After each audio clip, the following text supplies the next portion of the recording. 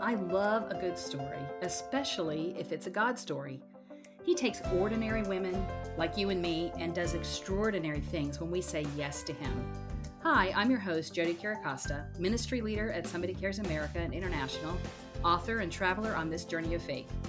Hebrews 4:12 tells us the Word of God is alive and active.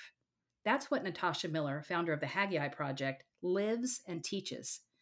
Natasha is an amazing woman who wears a lot of hats.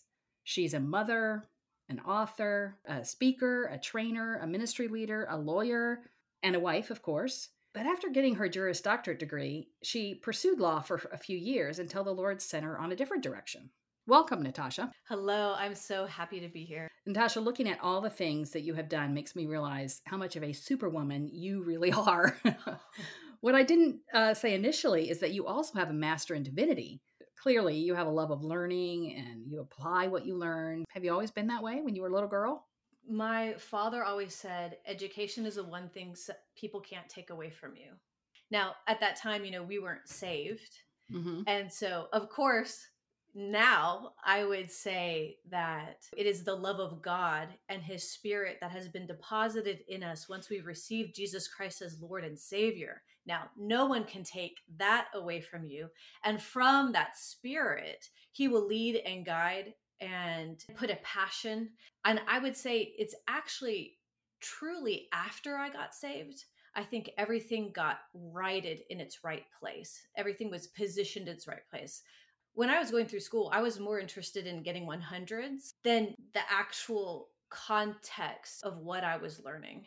So like in high school, I just had 99s and 100s on my report card. And I felt I was achieving something because I had 99s and 100s, and I was very active in many different things. I never competed against others. I always competed against myself. I think that's what my parents instilled in me.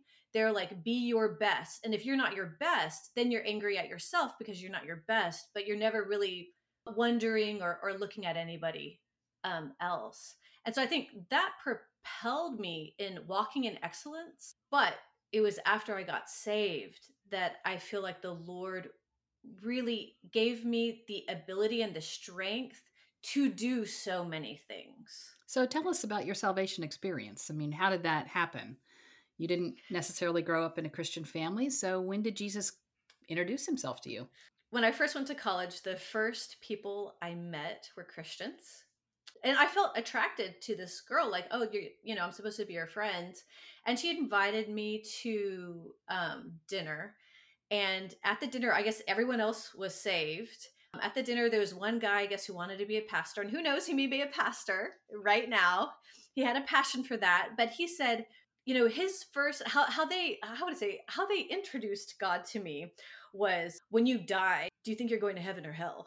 Like it was just kind of very blunt. And, I would say I didn't really understand where they were going. And it was kind of unwelcomed. So, I had that experience and I did go to church with her and I thought it was very odd. I remember I'm at this church and the pastor is talking about how the word is backing up the word. And I was like, this is brainwashing. This is brainwashing. Like, no, that's not how you do it. Like you have evidence. Where's the evidence? I say that all to say that when I actually got saved, I had tangible interaction and encounter with God, which was the evidence that I knew the word was truth. And, ever since that time, it's been both for me, spirit and word. And I see that's where the power is at. So what was that evidence? What was that actual moment when you said, wow, this is real? The Lord led me, just a little backstory. I was working in DC and the Lord led me to this church through somebody who was employed. So this is after college. Working. So this is after college. Yeah, okay. Yeah. I had my experience. I actually had another experience in college, which led me to later on. I realized the Lord was showing me a taste of what I was to do in the future, which was soul checks. Okay. But before that, I was at college, same girlfriend. It was like maybe a year later, she invited me to this worship concert. at my college. Mm-hmm. And the people on stage were saying, Jesus is coming back, Jesus is here. And I'm like, these people are nuts. But then towards the end of the concert, all of a sudden I felt this love surround me. And I couldn't stop crying. I had never experienced such love, such power, touching me. Mm-hmm. And I felt so empty, like I was truly missing something. Yeah. And I was just crying, and I was in her arms crying, and some wonderful young man gave me a jacket and wrapped me in a jacket. And, the concert was over, and, I'm still wiping away tears, and we go to her dorm room, and she opens her door, and instead of giving me tissue or saying, hey, tell me what's happening, she turned around, put her hands on her hips, and was like, are you ready to receive Jesus as your Lord and Savior? Oh. And I was kind of like quasi offended and kind of still in this shock of like crying a lot. Mm-hmm. And then I was like, look, I'm a good person. No sex, no, this is in my head. Sure. No sex, no drugs, no profanity. I don't lie. Da da da da da. Peace out. And I left. Oh. And it was later when I got saved, I actually found her and said, I know what you were trying to do now. Now, let me help you Yeah. in trying to share the gospel, because that was not effective. Yeah. Just sit me on your bed, talk with me. And I probably would have admitted what was going on. And she could have talked about the Spirit. It was the Spirit of the Lord that was drawing me nigh unto him. Yeah. But praise the Lord for his mercy and grace that, he gives us these experiences. And, I did have choices. I was basically, in the secular world, flipping the bird to all these people who were trying to share the gospel, Yeah. because I felt it was ineffective and it didn't touch me. Mm-hmm. But what the Lord did was, through a person at my work, I asked her to lunch. I had this encounter where I had dealt with my thyroid, Mm-hmm. and I was going to have surgery, and they were going to cut me open, cut my neck open. Yeah. At that time, they didn't have, it was basically a huge scar from end to end, and then they were going to pull out my thyroid. And I was crying about that. And at that time, I had a boyfriend who was long distance, and he was like, I don't pray much, but my mom prays, and she says God will heal you. Will you agree to go get prayer? And I was actually coming to Houston for surgery. Oh, wow. So I go to Houston. I end up not having surgery because I had no peace. I end up sneaking out of my house because my mom did not like my boyfriend. But first time ever, I snuck out of my house to go get prayer, because they said God would heal me. Yeah. And I was open to that.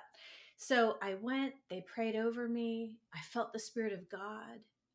At that time, one of the women had a word of knowledge saying, did you know, like, going to psychics is, not of God? Mm-hmm.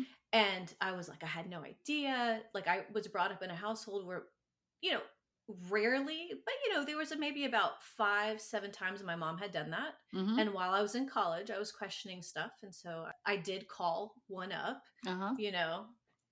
there was nothing that came out of it, but I did call one up. And so they had a word of knowledge. I repented of that, but I still was not saved. I did say the sinner's prayer at that point, but I would say I gave authority for Jesus in my life, but I had no cognitive understanding. Like, it just did not become true truth yet. But when I went back to where I was living in DC, close to DC, this girl at my work, I felt like I was supposed to get to know her. And so I said, hey, can we have lunch? And it took like weeks, but she finally said to have lunch. And at lunch, she spoke about her pastors, and they were going to bless their pastors with a trip and such. And I was like, that's really weird. I've never even heard about pastors. For me, I grew up Catholic, so all I knew about was priests. Yeah. But I had this unction. And that's why I always say it's so important to obey. Any unction of the Lord, be an obedient one and obey. I had the unction, get yourself to her church. And so I asked her, and it's so fun because when I asked her, she kind of looked at me strange. I didn't have any concept of what was going on, but it was an all Black church. And so she was like, she's like, okay, well, just to know, talk about opposition. As I was driving to that church was an hour away from my home. It was like demons were on my car. I could not get to that church. 2 times she had to find me on the freeway and I had to follow her to the church. But that is where I got saved. Wow. And it was a tangible experience where the Spirit of God came upon me. And it was instant deliverance. Something left me. The Spirit of God filled me out. I got laid out on the ground, and I didn't know this happened, right? Because I never experienced anything like this. Yeah, you weren't faking it. I know there was no way to fake it because I didn't even know this existed. And I got up and praise the Lord. I guess they were used to it, so all the ushers had surrounded me when I began shaking. Yeah, and then something left me, something filled me up, and they caught me, and I got laid out. And from that moment. And my girlfriend who invited me to church wasn't there. Wow. And I was like, oh my gosh. So she called me and I was like, hi, yeah, like, this is really interesting. she's like, you got touched by God. And I was like, well, okay. And I was like, what do I do next? I told her, I said, I think I need to get a Bible. Like, I think I need to get a Bible. And so she blessed me with my first official Bible. Uh-huh. And I said, oh, what else should I do? And she's like, I think you should do church membership class and go to the Bible study. Well, after that, I was at that church every day, and it was an hour there and an hour back. So I was driving an hour there, hour back. And I think it was only 2 days of the week when they didn't have something happening at the church. And, that was the beginnings. And it was during my church membership class. Well, first of all, I just have to acknowledge all the women of that church. Because after they saw me, basically get delivered, all the women of that church come up to me. Hey, honey, have you said the sinner's prayer? And so I said that thing like so many times. And I was doing it simply out of politeness. Yeah. And of course, and that's where I believe every time you say that, you give authority over to the Lord. Because you may not be living you may not be totally in sync with him, but I constantly was giving authority over him. But it was that day, April 6th, which was actually yesterday. Yesterday was my spiritual birthday. Wow. So April 6th, I was in my Sunday school class, and she took me through the sinner's prayer. And all of a sudden I grabbed her. I said, oh my gosh, I understand. I said, Jesus was my lamb, because I had always seen pictures of Jesus, and it was a picture of Jesus and there's a lion and a lamb. And in my head, I was like, I've dealt with lambs. And when I was a kid, you went to a petting zoo, and the lamb was stinky, was rough, and hit me, and I skinned my knee. So I did not have affinity with lambs. And so I was like, I never got it. I was like, oh, is Jesus supposed to be like cuddly or something? But I'm like, the lamb's not so cuddly. So I never understood that connection. That day I understood it, because he was my sacrifice. He was the ultimate sacrifice. And then I received him. I was like, oh my gosh, he's my savior. And oh my gosh, from that day, he was my Lord. And the fire has never stopped. And so when you talk about education, I think it's truly that fire that came upon me, that listening always to his spirit and being in obedience to his spirit, that I was able to have full confidence in diving into everything that he said for me to do, because I knew he was with me. And I'd been in the world so long, and I was an achiever in the world, but there is something totally different when you're tied in an agreement with God, and you execute based on his spirit telling you what to do. Yeah. It's a whole different world. Oh, it is. And so, yeah. So were you practicing as an attorney at that point, or did you go to law school after that? No. Well, so that was really interesting for law school. I actually felt at that point my calling was to preach and teach. Okay. So I would apply to law school and due diligence, and then I would say I didn't want to go.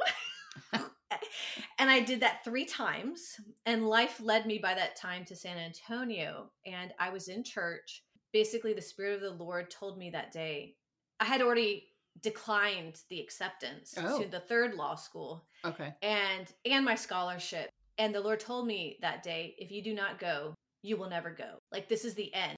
There's 2 forks in the road. Mm-hmm.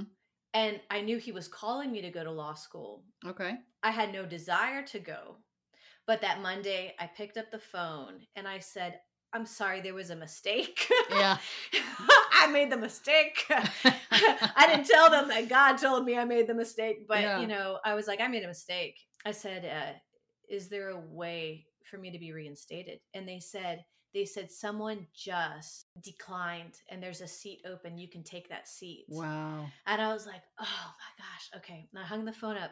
And then I thought to myself, well, I had a scholarship before. I'm going to call and ask about that. So I called up and I asked, I said, thank you so much. And I was like, can I have my scholarship back?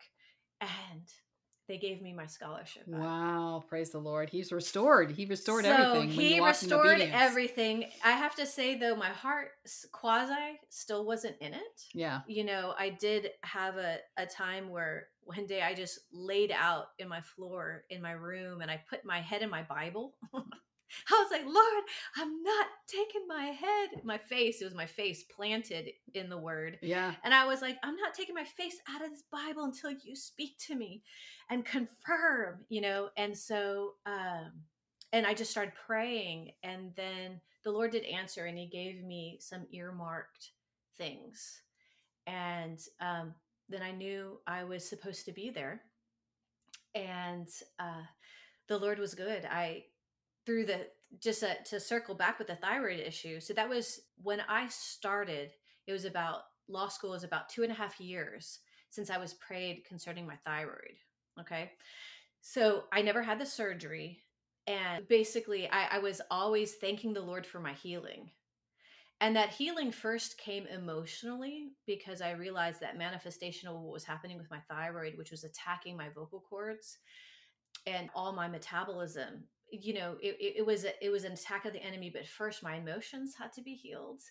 And then while I was in law school, it started expanding so big that I walked to my dean. So first semester, we're about to go into finals. The dean was like, you don't need a doctor's note. You go and you get that fixed. Because what happened is they thought it was cancer. It was so big, just sticking out, hanging off my neck. I went, I had these procedures done.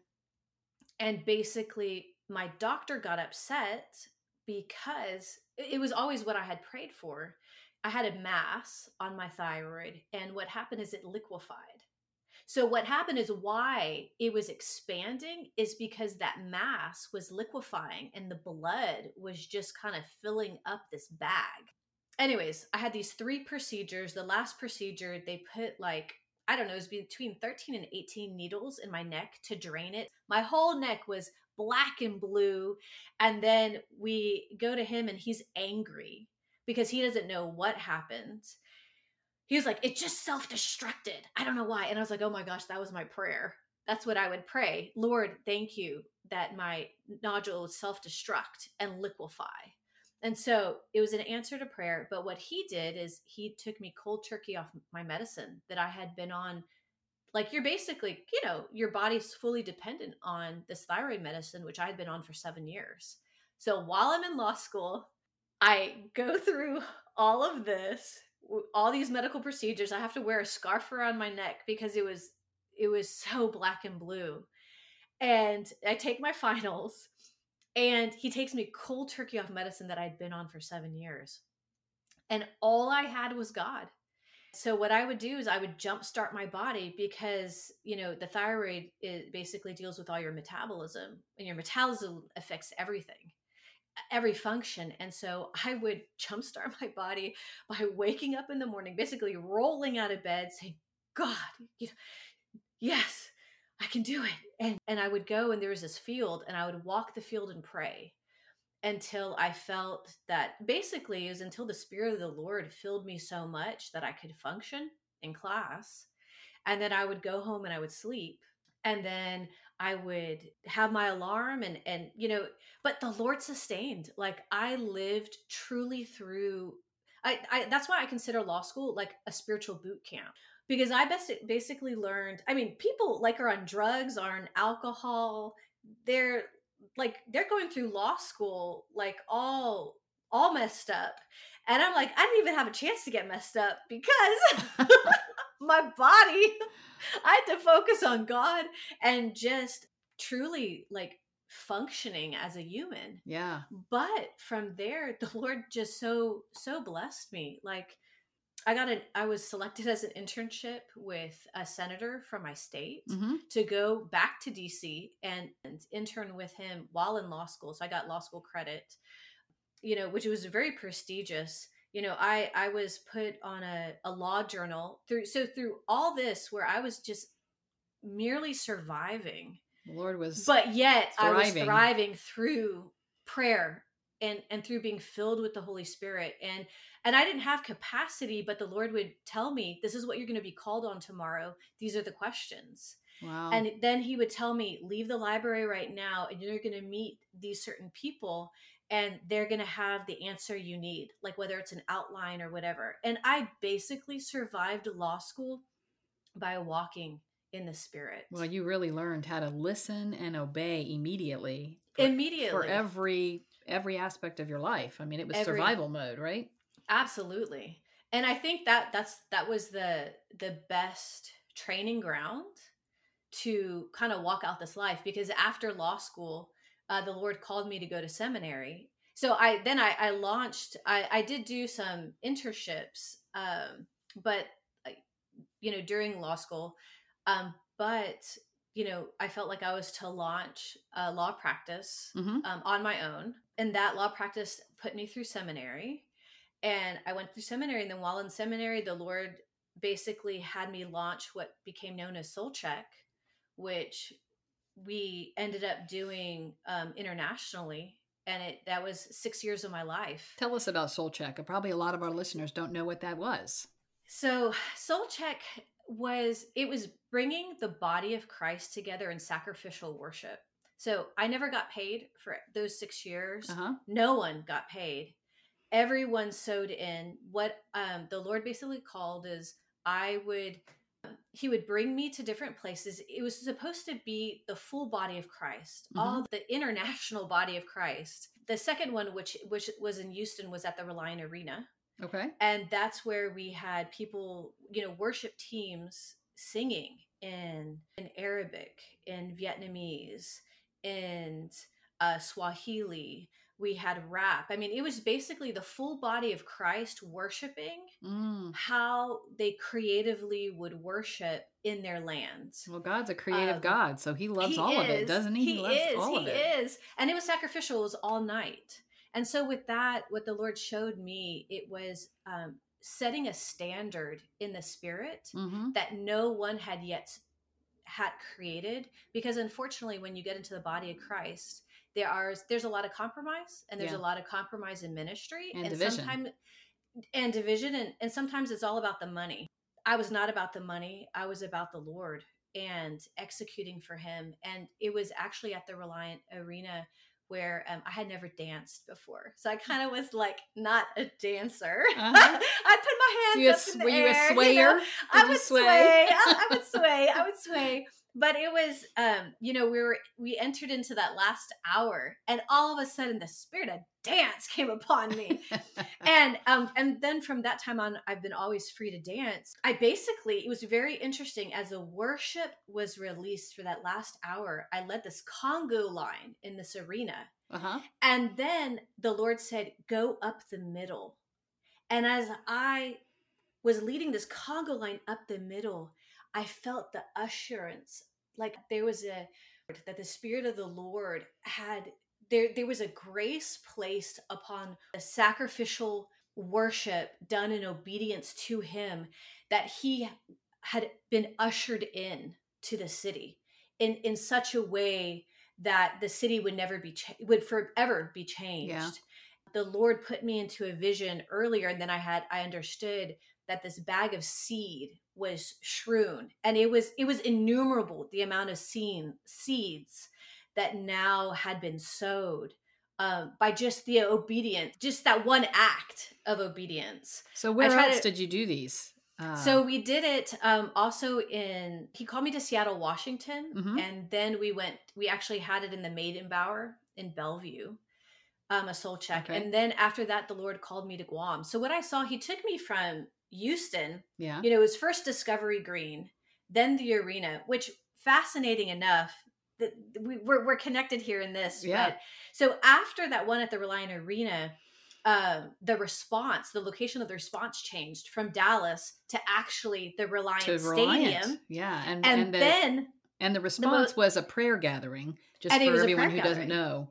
It was a prayer gathering that drew people from across the nation to Reliant Stadium to pray for the nation and for repentance and revival. Yes. And then this was a fascinating thing. So I just volunteered for the response. And my volunteering thing was I was reading the Bible over seats. Okay. We did all the word, the full Bible was read over the whole stadium. And so I had, my little passage, and I was just, reading it in gusto. No one was really present. I'm just reading it over my little section. Uh-huh. And I didn't know there was a photographer. So the photographer took a picture of me, and that was the front page of the response. Oh, wow. So it was fascinating because I was the leader of the nameless and faceless. Yeah. Because the Lord had made the soul check was nameless and faceless. So people only knew that I did it because they interacted with me in some capacity. But he took the person who was nameless and faceless, took her picture and put her at I was the face. I was the face. Which is the face so of the response. And then I was like, oh Lord, why couldn't you have had a picture of me being so dainty or something? But I'm like all fire. My fist is up. I have my hand on the Bible and I'm like, roar, and I'm like, oh Lord. But, anyways, from there, we went to Bellevue and then to Guam. And so what I saw is that launching point from Houston, we went to the darkest, which was arguably the darkest place in mainland, mm-hmm. which was Seattle area. Okay. And then we went literally to the darkest place in all of the United States, which is Guam. If you look at their stats back then, I mean, it was suicide rate was, it was absurd. It was bad. Mm-hmm. And so I just believe in the Spirit. The Lord had called me to create these standards of worship that was calling on the bridegroom, because it was all worship. It wasn't talking about God in the third person, but it was calling to God in the first person. Yeah. And so since that day, the Lord has shown me a lot of what that was able to do in the atmosphere. Yeah. So have you tracked what's happened in Guam? What are some of the things that have changed there? But I have not tracked, but I've seen all of the United States. And without going into detail, because I think some of the stuff is controversial, I believe that was part of, God is a God of strategy, right? And there has been a satanic hold in many different areas over the United States, over nations, basically. And I see that toppling happening. So that's kind of all I'll go into. And honestly, and kind of part of my personality too, is I just obey, I do it, and then I go into the next thing. And it may be something, that I need to change. I don't do much follow-up. I just, just trust Lord. Yeah. I'm like, Lord, you call me to do this. I knock it out. Okay, what's next? And I don't really do follow-up. Yeah. But I know at any point I could always call someone up, I guess, and ask some pertinent questions. I'm usually too busy, honestly. You are a busy woman. Going on the next thing. So I'm just like, hey. So now you are still practicing law, but you've started a new ministry called the Haggai Project. The Lord just kind of said, soul check is over. The season's over. And yeah. So no, actually what happened is the Lord said, basically after those 6 years, because a soul check was called every year and a half. Because I looked back and I was like, oh Lord, this is interesting. Every year and a half you called a soul check over 6 years. So there were 4 in total. And then after that, he gave me 3 years off. he said, "You'll have 3 years off." And I got married. And so, Oh. interesting enough, my Uh-huh. husband, and he didn't know about soul. I mean, I guess I had asked him. It was really interesting. We didn't know each other, but he was offered the opportunity, to sew in to Soul Check, and he didn't. Uh-huh. So he was no part. He was no part involved. Okay. Well, if he had known And you, I'm sure. yeah, no, but no part involved. But it was interesting enough that he asked me to marry him. The day of our engagement was 5 years to the day of the first Soul Check. Okay. Which I was like, Lord, 5 is grace. And all of Soul Check was calling out to the bridegroom, basically creating such a standard of love and worship and true sacrifice, creating this altar of worship before the Lord, which is to the bridegroom. And I was like, oh Lord, you're just so amazing. Yeah. You gave me my bridegroom 5 years to the date, of the first Soul Check. He's so sweet that way. So he is. The kindness and goodness of the Lord just never ceases to amaze me. Yeah, he's and he's in the details, which is really nice. And so that's what literally happened was within those 3 years I got married. Actually well, there's a lot of stuff, but I got married, and it was in 2016. So I got married in 2014. Okay. But in 2016 I had my first child. Then the Lord told me write a book.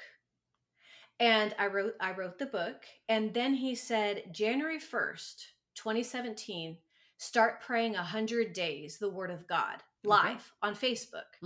And at that point, I didn't even know what live was. So I was like, oh my goodness. So I had to figure it out. All the videos are up. Ever since 2017, I've prayed 100 days. Okay. A different theme concerning the word of God. So in January, you start in January? In January. I start January 1st every year, and then I pray for 100 days. Okay. So that January, it was really interesting. On the 90th day of my prayer, my husband texted me saying, hey, I just got called into the boss's office. He said they're transferring me to Pennsylvania. We have to go. And I had total peace. I was like, okay, let's go. And we had 10 days. And so 10 days to move? 10 days with a little child who, of course, 3 days before we officially moved, started walking. Oh my gosh. So we had to pack our whole house. We put it in storage. We had 4 luggage, 5 boxes, and we were off. The 10th day happened to be the 100th day of the prayer. Wow. So I am praying my last prayer in the airport, and we're gone. New life. In Pennsylvania, a lot of blessings started happening. We started getting double of things. It was pretty incredible what started happening. I was published in 2 magazines. I was nominated to America's National Prayer. There was a prayer committee. There was a lot of incredible things happening, and I just hid it in my heart, going, this is interesting. Okay, Lord, I thank you for this. And I just hid these things in my heart. And then in 2018, the summer of 2018, the Lord gave me understanding. I was mentoring somebody, and she asked me to take her through the book of Haggai. As I was taking her through the book of Haggai, I saw the time, date, and stamp. That when you interpret Haggai correctly, and unfortunately, a lot of people use Haggai for tithes and offerings and to build a building. But that is not what Haggai is saying. And there's even the use of Haggai talking about the corporate church. But unfortunately, that is not the true position for what God is trying to say through Haggai. And I believe the only reason I know this is because I lived it. And then I was able to see it in there, because there's a time, date, and stamp that 3 months, the people of God went from the prophet saying, you lack, you lack, you lack. And the reason why you lack is because you have forgotten to build the temple of God. Post Christ, who's the temple? It is us. What did God say the temple would be? A house of prayer. The reason why we as Christians lack, because I know a lot of people, I know people in ministry, I know intercessors, I know tons of people, and there's lack in every aspect of their life. The reason why is because the message of God has not gone out, which is We are to build ourselves as a house of prayer by praying the word.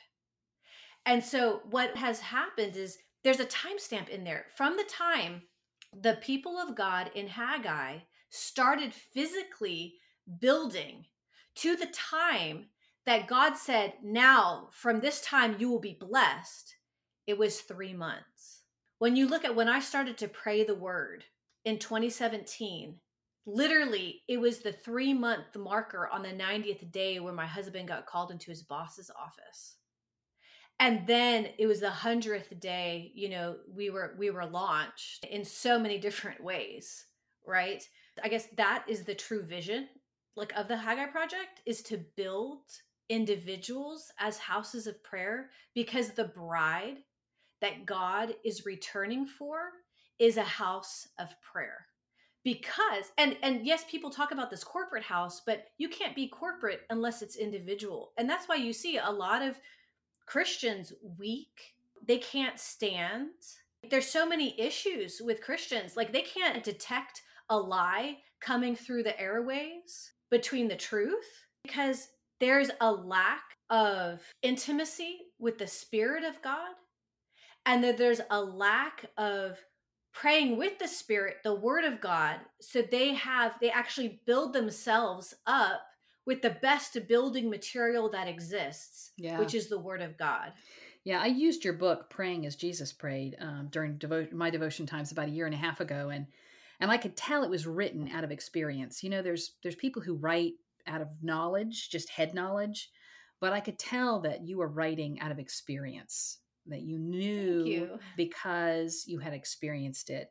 It was very practical. I love that. I'm a rubber meets the road kind of gal. So share some of those principles. I mean, praying, becoming a house of prayer. Share some of the experiences that taught you those principles.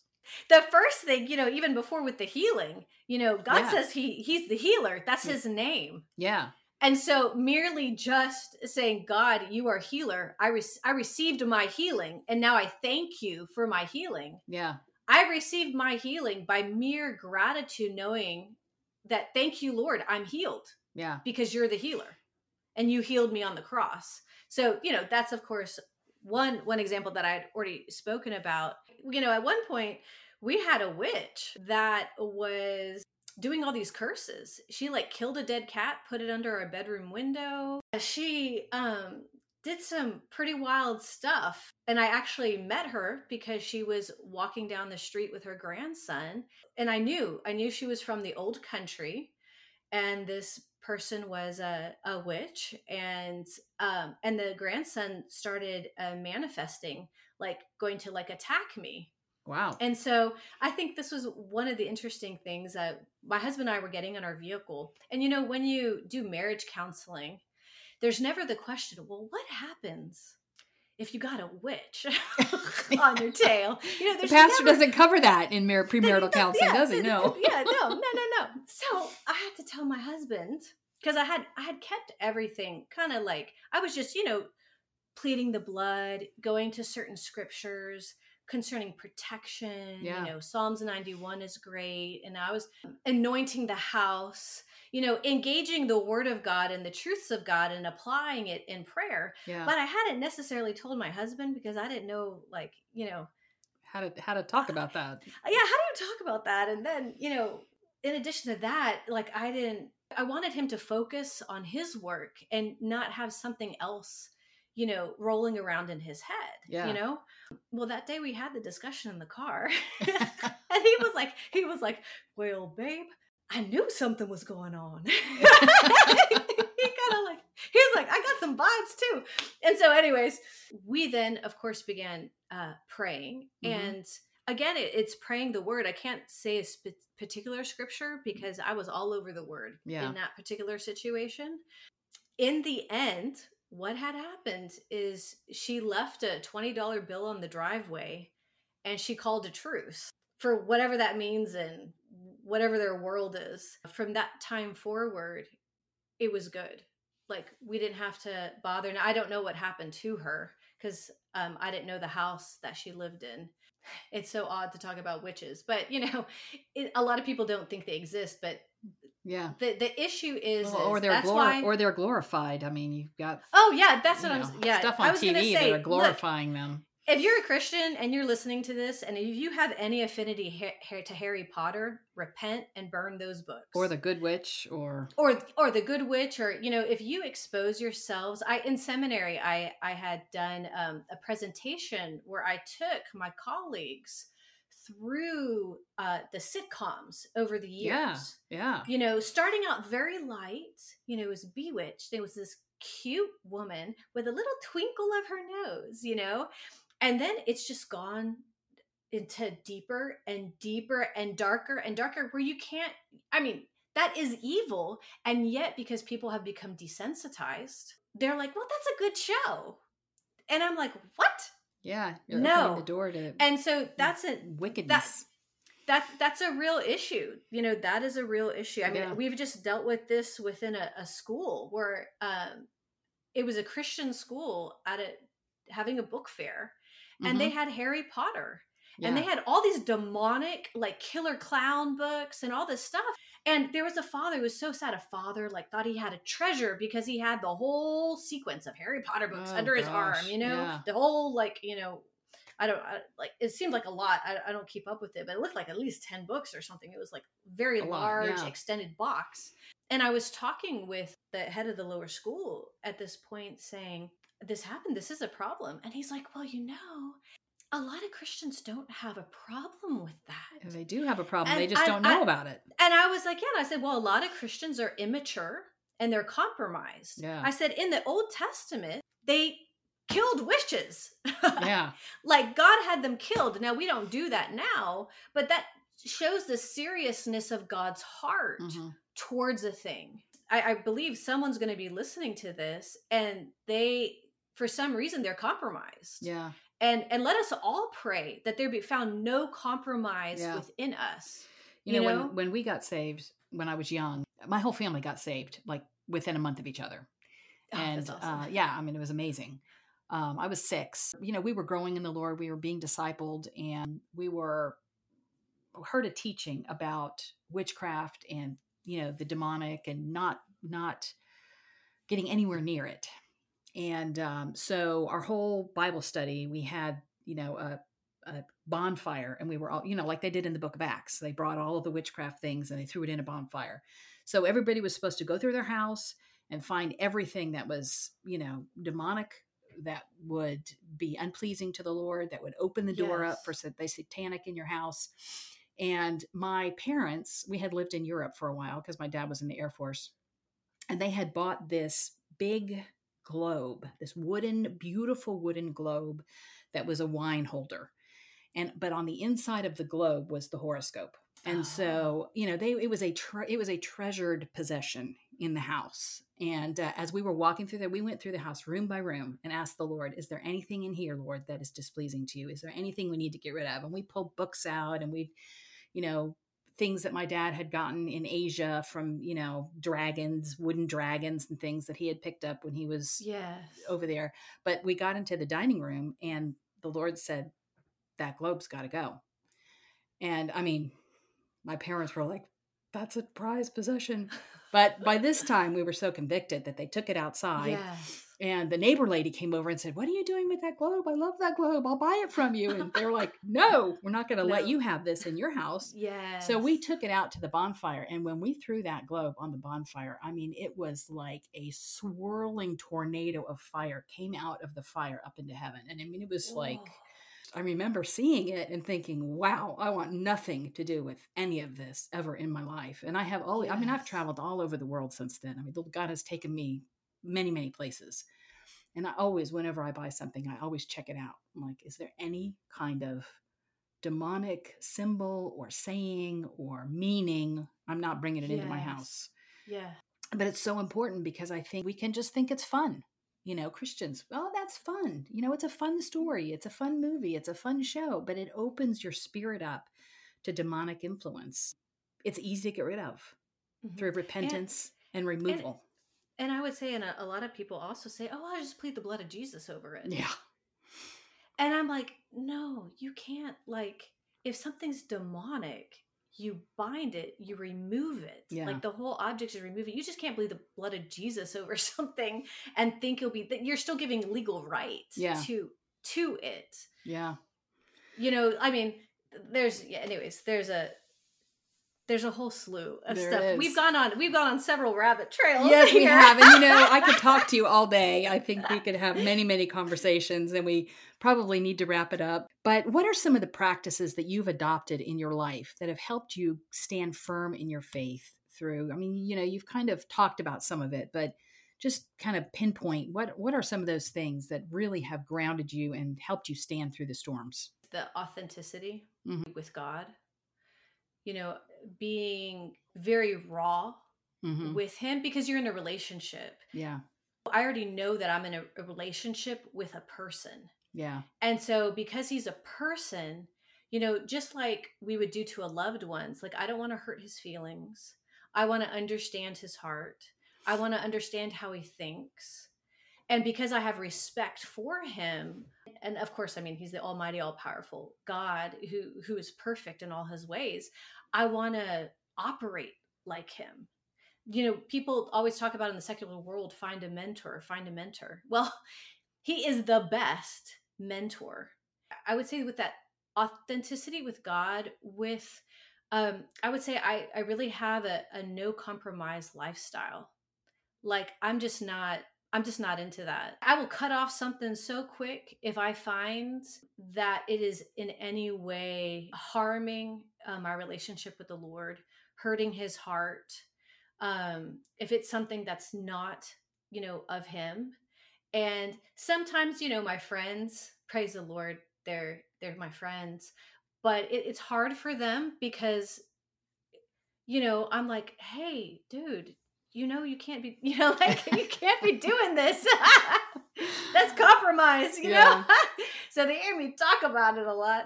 But I think that's really the way to go, because if you live a no compromise lifestyle, then you're not giving legal right to the enemy in any way. Yep. And then there's a clarity of spirit, because you're only talking with the Holy Spirit. You don't have ancillary demonic spirits rolling around. And then when you're walking in the spirit and not in the flesh, that shifts everything. So that, and I will couple that. I always talk about being an obedient one. And usually when I'm praying over people, I pray that they would be an obedient one. Yeah. Having an authentic relationship with God where I'm not compromised, then allows me to walk in a depth of obedience that a lot of people sometimes don't understand. Whoa, like, what is she doing? Yeah. Or she's in too much or whatever. But what it is obedience. And that faith and trust, because that trust has been built over time. It started in many different ways, but in particular doing soul checks. Yeah. It started like there has been a history with the Lord. You have developed a history of trust. A history of trust, a history of faith, a history of seeing his hand. Yeah. And a history of obeying him and then seeing his hand. I think with that, it gives me a clarity of purpose. And it also allows, when I'm walking in obedience, and unfortunately I might have to say something that I know is going to hit a person the wrong way. Yeah. It gives, again, me the peace and the joy to understand, okay, I know you're not going to understand this now, and you're probably going to hate my guts, but just wait. That's a seed sown. Yeah. And I know when that seed gets harvested, you're going to be grateful. And I've had so many people always. And I think it's the spirit that you do it with. It's, out of obedience. It's not out of, I'm going to zing you. I'm going to sing you because I see you sinning. I'm going to zing you because you're out of line. No. It's... No. And that's a really good point. I'm glad you're saying that. It's from the spirit. And it's from conversation and relationship with other people. Yeah. That you do the thing. I would say now sometimes it can come out passionately. Yeah. Because there's a fire and a passion, but I would say the arbitrator of determining if it's out of love or not is God. Yeah. And it's not usually the receiver, because I think what I found, even if you say something in the most sweetest way and you feed them chocolates and you give them $100 or something as you're feeding them, they still will be mad. Sure. But when you're sowing in love, it kind of prepares the ground for the seed to fall in. Oh, absolutely. I totally agree with that. If there's a listener who's interested in learning how to build a house of prayer in them, I know you do training. How could they connect with you about that? We have a website. It's called the HaggaiProject.live. First, want to highlight there's free resources. So there's a free mini book. It's called the Haggai Message, Mm-hmm.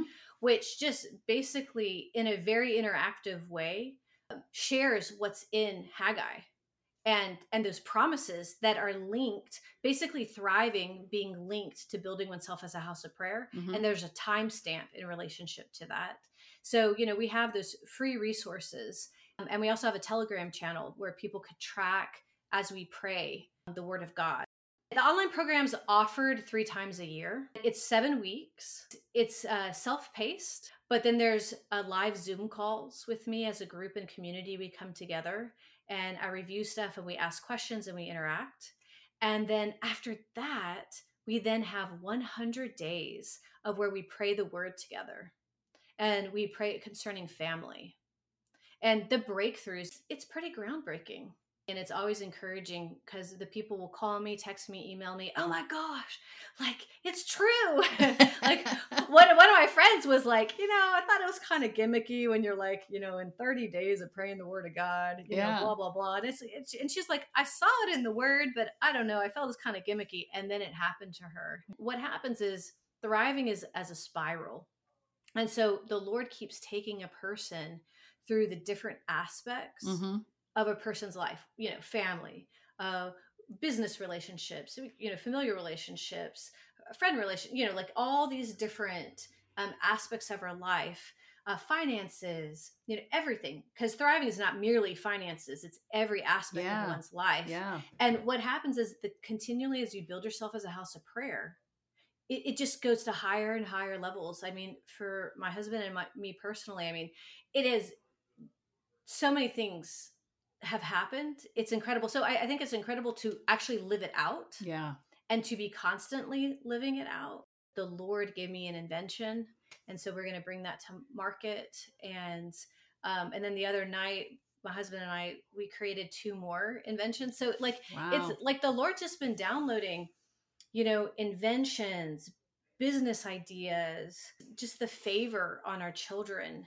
Yeah. It's just all this thriving relationships having been restored, and then relationships just going deeper into sweet places. God has created us to be blessed. Amen. In order to be a blessing. So how many people can you have in one of your cohorts that you do 3 times a year?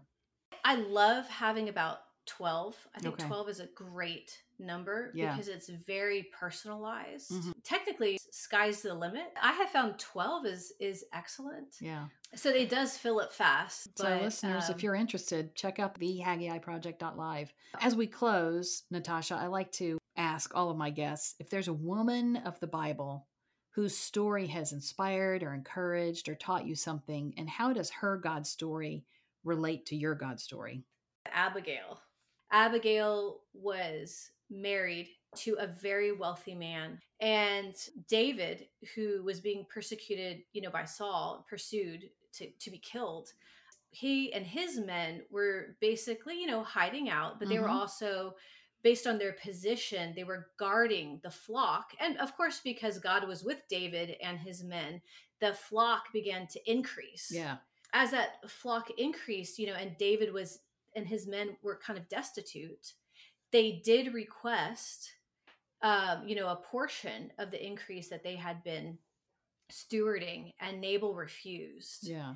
In this, it's kind of an extrapolation, but if you think of God, David as God, Mm-hmm. who's protecting us, who's providing so much for his people, and Abigail and Nabal, they're like the body of Christ. You have God doing all the stuff, and I believe now the request of God is for his people to be built as houses of prayer. Mm-hmm. Like I believe that is the next movement of the prayer movement. The last one was the 24/7 Mm-hmm. houses of prayer, which are incredible and will continue. But now he is being very direct, and he is saying that individually his believers need to be built as houses of prayer. So he's coming into the picture saying that, Nabal representing ministries, ministry leaders, people of God who have influence, or just of the household. My prayer is that they do not behave as Nabal, that they do start teaching their people to pray the word, because it's unfortunate in most Sunday services and most churches. I don't see that they ever teach their people how to pray the word. If I've ever seen anybody pray at a church, I've been to various. I mean, I'm sure there are churches that pray the word. Yeah, but I've been to a the few majority, that do. yeah. But there's a majority that don't. I see that they pray like for needs. They'll say, anybody who has a need, come up. Yeah. But they don't preemptively, they have music that goes with the theme of their sermon. They have slides and pictures that go with the theme of their sermon. I really, my big encouragement is get a scripture that goes with the theme of your sermon and then demonstrate the praying of that word. If your sermon is on holiness and you pick the scripture, God calls us to be holy just as he is holy. Yeah. And then the demonstrating of that, which usually first would be repentance, to say, God, we come before you. We see in your word, you call us to be holy. You call us to be like you. And yet, Lord, our focus has not been first on you, and we have not been focused on emanating you. We repent in any way, whether known or unknown, that we have violated your heart concerning us to be holy as you are holy. Yeah. And Lord, we ask for your grace and mercy to come upon us. We ask you to show us. We ask you, Lord God, to open us up so that we are willing and able to become what you have called us into. And Lord, in faith, we thank you. We thank you that we don't know how you're going to do it, but we thank you that we agree with you that we should be holy. And we thank you that you are going to do it. And then in that moment when you talk to us, that Lord, we will respond in obedience. Yeah. And we love you, Lord, in the name of Jesus. So Amen. Abigail, when David came and asked that of Nabal, and Nabal at the time said no, Abigail stepped in and said, oh, wait a minute. We need to respond. Yes. And so, I demonstrated the praying the word because I think a lot of people have never heard someone pray the word. Yeah. And the second thing, when David asked Nabal for the request, he refused. And he not merely refused, he was insulting to David. He went around and had a party. Now, what was interesting is Abigail heard because there was a servant who whispered it in her ear. I believe because he had a party, I realized that that's where she was able to get all her ready-made supplies. Yeah.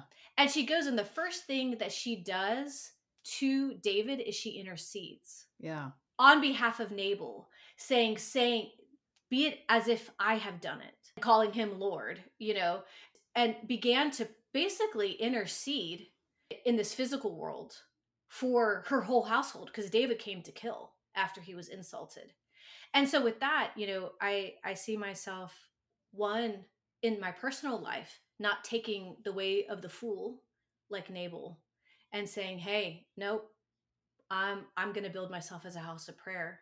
But also in that, also going to the Lord and interceding for his people, and then listening and obeying to him and setting up structure for this to occur, and being bold enough to call a spade, because right now the spade that needs to be called is Haggai is not for tithes and offerings, and it's not for fundraising for building funds.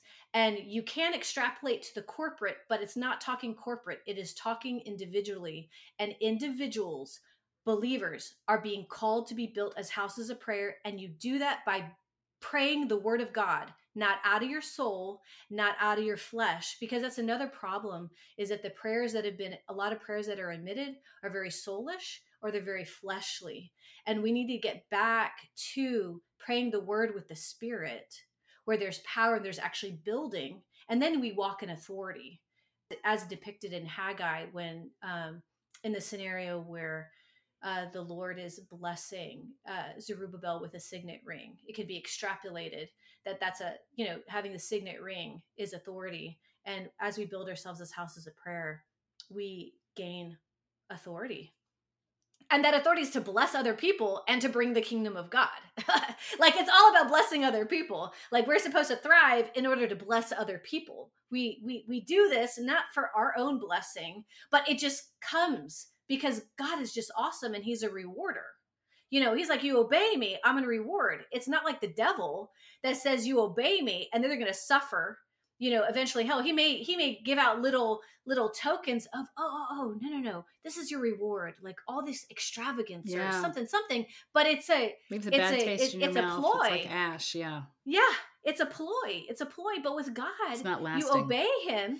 Now, it may not look like what the world thinks, but there are rewards both here on this world, in this earth, and in heaven, just by pureness of obedience to him. Yeah, and it's so good that you said it's not necessarily what the world thinks, but God created us, and one of the things that I have learned and is deep in my heart is that God knows me better than I know myself. He knows what brings me joy. He knows what brings you joy, and when he rewards you, it's bringing the wholeness of who he created us to be. And the world, their thought of joy is temporary, fleeting, leaves you empty. When God, when he brings you joy, it's fullness and wholeness and life. And it allows you to look yourself in the mirror. Yeah. And go, you know what? I love the God in me. And I love that I'm aligned with the God in me, and thus I like who I have become and I'm growing into. Your whole perspective changes when that God changes your whole perspective and gives you spiritual eyes to really see and understand. And if you don't understand what we're talking about, ask God to give you those spiritual eyes. There's scripture in it. We'll have it in our show notes that you can pray that God will give you spiritual eyes to see and a heart to understand his perspective. Amen. As we're talking, a couple of scriptures were rolling around in my mind. One of them is in Proverbs 4. It says, "My son, give attention to my words. Incline your ear to my sayings." Of course, this is the word of God. This is scripture. "Do not let them depart from your eyes. Keep them in the midst of your heart, for they are life to those who find them and health to all their flesh." So that is an admonition to hold on to the word of God. It brings you life in every aspect. As Natasha has talked about, not just physical health, but financial health and relational health and every other kind of health when we cling to that word of God. And then in Matthew, and I kind of think that this is a little bit of a word from the Lord for all of us, Matthew 26:41, it's Jesus talking to the disciples when they're in the garden to pray. He's telling them, he says, "Watch and pray that you will not fall into temptation. The spirit is willing, but the flesh is weak." And of course, the disciples at the time, they fell asleep. But God is saying, you watch and pray. Your spirit is willing, but your flesh is weak. But if you will pray, your flesh will have the strength too, and your spirit will be strong, and we'll have life, and we'll have health. We've covered so much ground. It has been a delight talking to you, Natasha. We could go on and on and on, I'm sure. For our listeners, check out the show notes for a link today to Natasha's books, her website, the scriptures that we referenced, and check out our podcast webpage at hergodstory.com for blogs and free resources and to find out where you can join us in supporting the Somebody Cares Widows and Orphan Fund, which was born out of the scripture, James 1:27. Religion that God our Father accepts and is pure and faultless is that you look after orphans and widows in their distress and keep oneself from being polluted by the world. So we want to do all of those things. We invite you to join us. If you need prayer, feel free to call or text the Somebody Cares 24/7 prayer line, and that's at 855-459-CARE, or you can email us at prayer@somebodycares.org, and we'll be delighted to pray for you. As we close, Natasha, would you just pray for everyone who listens to this podcast? Lord, we come before you, and we love you. There is no one that we would rather be with than you. Hearing from you, feeling you. I thank you, Lord God, for silence before you.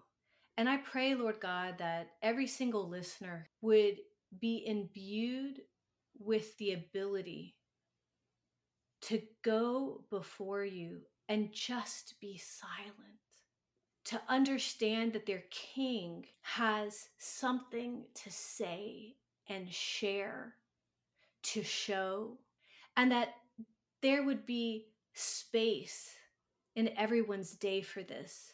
There would be time allocated just to come before the Lord in that holy silence.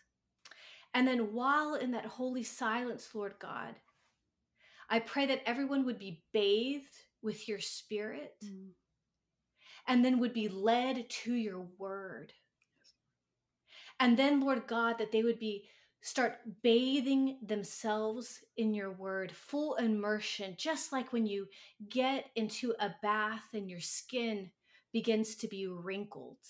That the full absorption of the word, that then all of a sudden we would become more pliable, more apt, even, Lord God, if there's something that we need to cut away from our lives, that we would become more pliable in that bathing, so that we can truly experience the fullness of you and be cleansed and be sanctified and move forward, Lord, in a no compromise lifestyle that is truly for you, not for ourselves, not for the things of the world, but truly for you.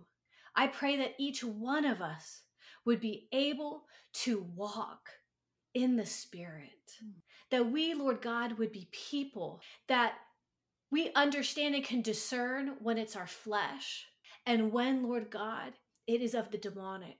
I thank you right now, Lord, that if there is anybody who has given any legal right to the demonic, that it would be shut off right now in the name of Jesus, that you would come to repentance, and repentance not being a bad word, but something that allows you to be fully restored, that cuts off the legal right of the enemy from your life because you confess what has been done and you turn your mind, you transform your mind, you decide to no longer engage, but you choose God.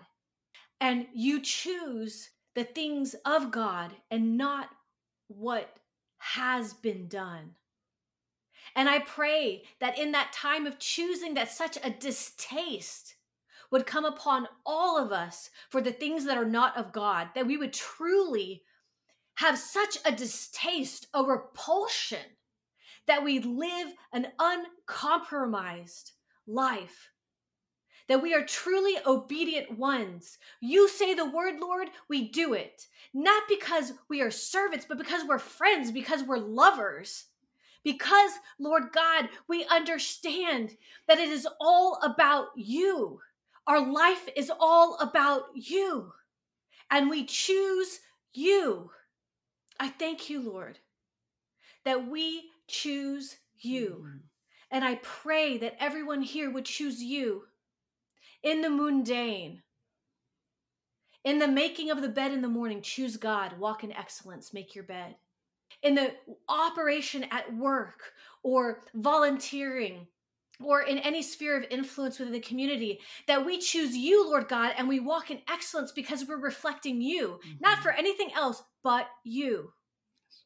And that whatever you call us to, Lord God, it's not about us. It's not about here, it's not about there, but it is about you. And I thank you, Lord, that would be so deeply ingrained in our blood, that our cells would cry out, Lord God, for you, that we would not be satisfied, Lord God, with our days if we have not done it as if before you, completely God conscious of you. Lord, I pray that everyone would have such a hunger for your spirit and for your word, to interact with the spirit, to have the word of God become so alive that it's so tangible, that they feel it entering into their body and transforming them as they take it into their soul, Lord. I thank you, Almighty Father. And I pray, and I just thank you, Lord God, that everybody's soul and everybody's flesh would submit to the Spirit of God, which is within them. And that we would be people that walk by the Spirit and not by the flesh. I praise you for this, Lord. I glorify you for this, Lord. We love you, God, and we thank you that we will constantly and continually have encounter upon encounter with you. Thank you, Lord. In the name of Jesus, amen. Amen. Thank you, Natasha. And thank you, dear listeners. Join us again for another episode of HerGodStory.com. Be blessed. Her God Story is a ministry of Somebody Cares America and International. To find out more about or support the ministry, go to somebodycares.org.